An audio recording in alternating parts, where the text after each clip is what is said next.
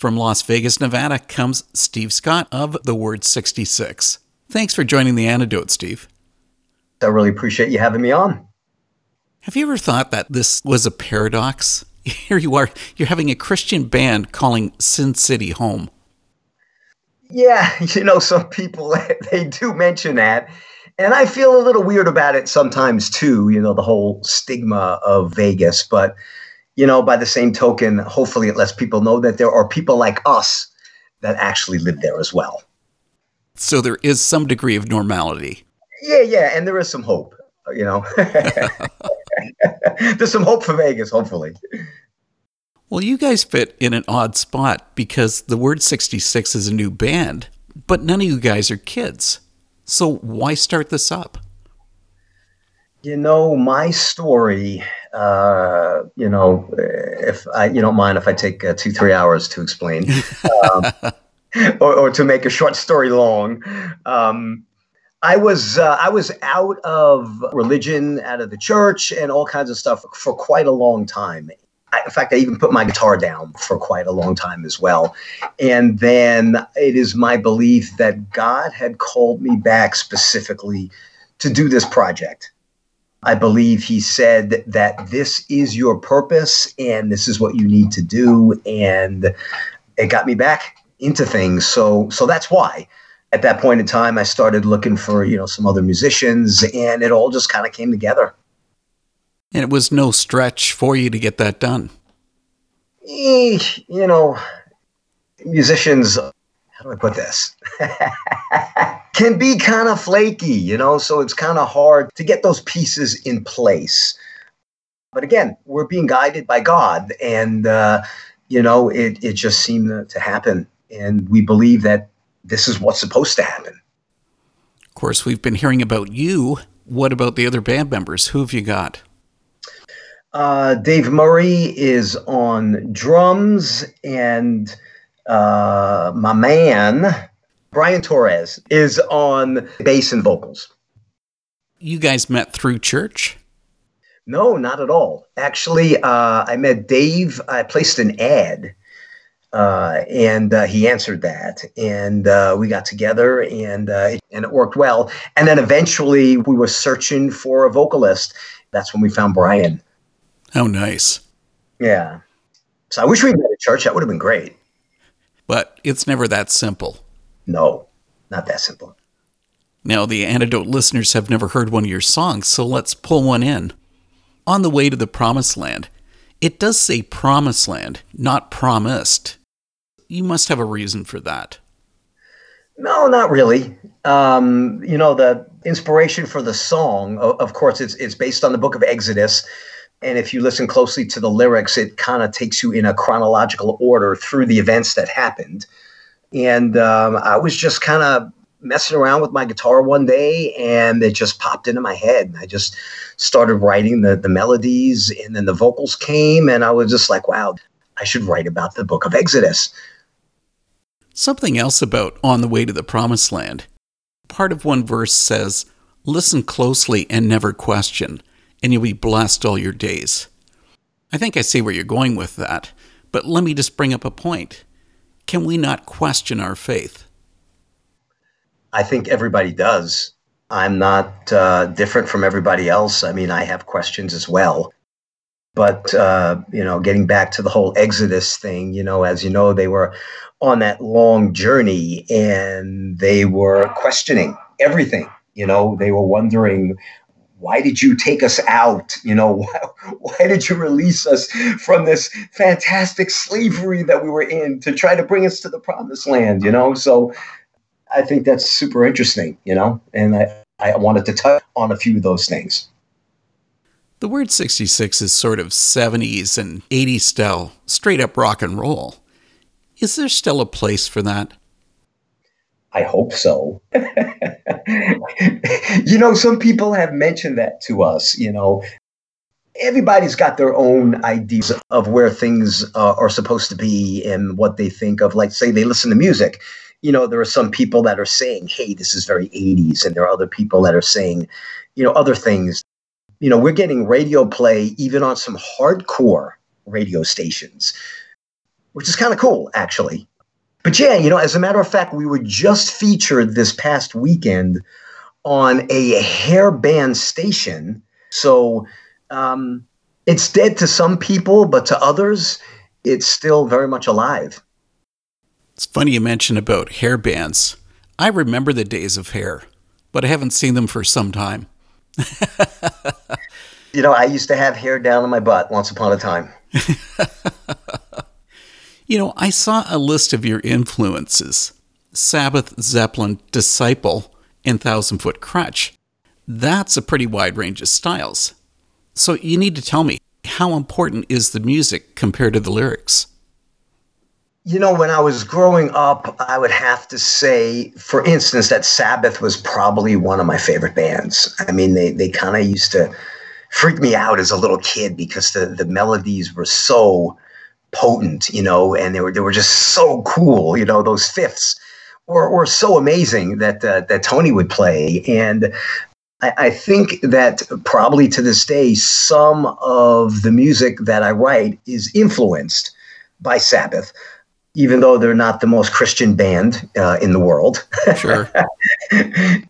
But if you listen to the lyrics in our music, we're sending out a certain kind of message.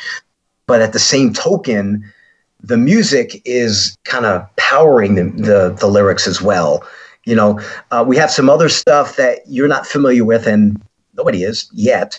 But sometimes when I play it, I think to myself, wow, the rhythm's kind of dark, but of course the lyrics are positive. So maybe, our style is kind of a reason why God had called us back to do this, because maybe we're going to reach certain people. It's the message. That's where Disciple and Thousand Foot Crutch come into it. Exactly. And those guys are awesome. I'm a big Disciple fan, and yeah, I mean, I've always dug their music. I gotta say that your style goes back even further on I Feel the Love, Sweet as Candy. It has this riff that takes me back to Cream's Sunshine of Your Love. I think the reason why is the little syncopation in the actual riff. Exactly. So that might bring that up, but it's really not that similar. Tell me about the song itself. It's a ballad of sorts to God. It's about a person that really thought they were something spectacular. Like the beginning lyrics, it happened so fast, my world turned gray. Once a big talker, left with nothing to say. A lot of other stuff that I write is about, the struggles that everybody goes through in life. And this particular person thought they were kind of all that. And then they realized that they weren't. And they realized that they were on the wrong path. And then when he got himself on the right path, he realized that he was feeling the love. And that's where that sweet as candy comes in. We have the parentheses, I feel the love, parentheses, sweet as candy. When we refer to the song, we always call it Candy, or Sweet as Candy, rather than I Feel the Love. And I think that's just really cool because that just, as a candy lover myself, someone who's had a million cavities in their life, I think that's just really cool because candy is amazing. It's just so sweet and it makes you smile and it makes you happy and it makes your taste buds light up and be happy. So God is doing that to this person and hopefully to anybody else who gets the message. I understand that completely because I have a package of Smarties sitting beside me here at my desk. I've been doing more of the dark chocolate lately. I'm with you on that one. I have to say that I've always thought of artists creating music first for themselves and their audience comes second. Is that right or wrong? A realization had happened for me at one point. I was thinking that the reason why I never really made it big in the music industry before was because I was doing it for the wrong reasons. I was doing it for me. I wanted to be that person. I mean, when I was a kid, all I ever wanted to do was to sell records that go platinum and sell out Madison Square Garden. That was the big dream. And I think because of the selfishness involved, I never really got that far. I realized that doing this for God is really where it's at. And we also come to the realization that, if God wants this project to be something, to really take off, then fantastic, man. But if it doesn't, and he just wants us to put the music out there and get it to certain people, and maybe we could do some gigs in some places and bring the love to those areas, then that's great as well. So be it. I got to tell you that I really love the Word66 cover of Spirit in the Sky. Something that's interesting, though, is that I read a quote from Norman Greenbaum about writing this song, and he said, "The line, 'Never been a sinner, I never sinned,' upset some Christians. When I said I can do this," meaning writing the song, "that didn't mean I could do it perfectly. It wasn't my religion, I just did it. I didn't think twice about it." I mean, I do get that, because, of course, Greenbaum was Jewish. But why couldn't the Word66 change the lyrics for your recording? Well, when we recorded the song, of course, it's always best to stay as true to the song as possible, I believe. So basically what we did was just kind of modernized a little bit. We kind of rocked it out a little bit, especially in the end, where we got the double bass going and stuff like that. So we kind of altered that a little bit. I remember reading something about Norman as well, where he was saying that he just happened to hear a song, and he was like, I can do that, and, that's where Spirit in the Sky came in. He didn't realize the genius involved at that time. And it's funny because I just had somebody else from a big radio station just mention the same thing to me. He said, what you should do, he says, is go back in the studio, record that last verse and just even the first couple lines. And he made a couple suggestions of what I could do. And he was saying that it would make a huge difference for us getting that song played. Do you think that's possible? Anything's possible. Does it need to be done? I don't really think so. Yeah, I mean, I was kind of thinking like, well, yeah, that's a good idea. And perhaps when we went into the studio, we had that, on our minds at that point, then maybe we could have changed out a couple of words or so. But, I think people know this song, and when they hear it, hopefully they're going to be singing along to it and they know the lyrics, I think you've already answered this, but let me bring in the big question. What does the Word66 want to achieve? The main thing for us is to spread the word through the music. We believe our purpose in life is to spread the word through this music in the style that God has given me the ability to write. And I think that we're supposed to reach some people, that maybe other bands maybe aren't going to reach for some reason.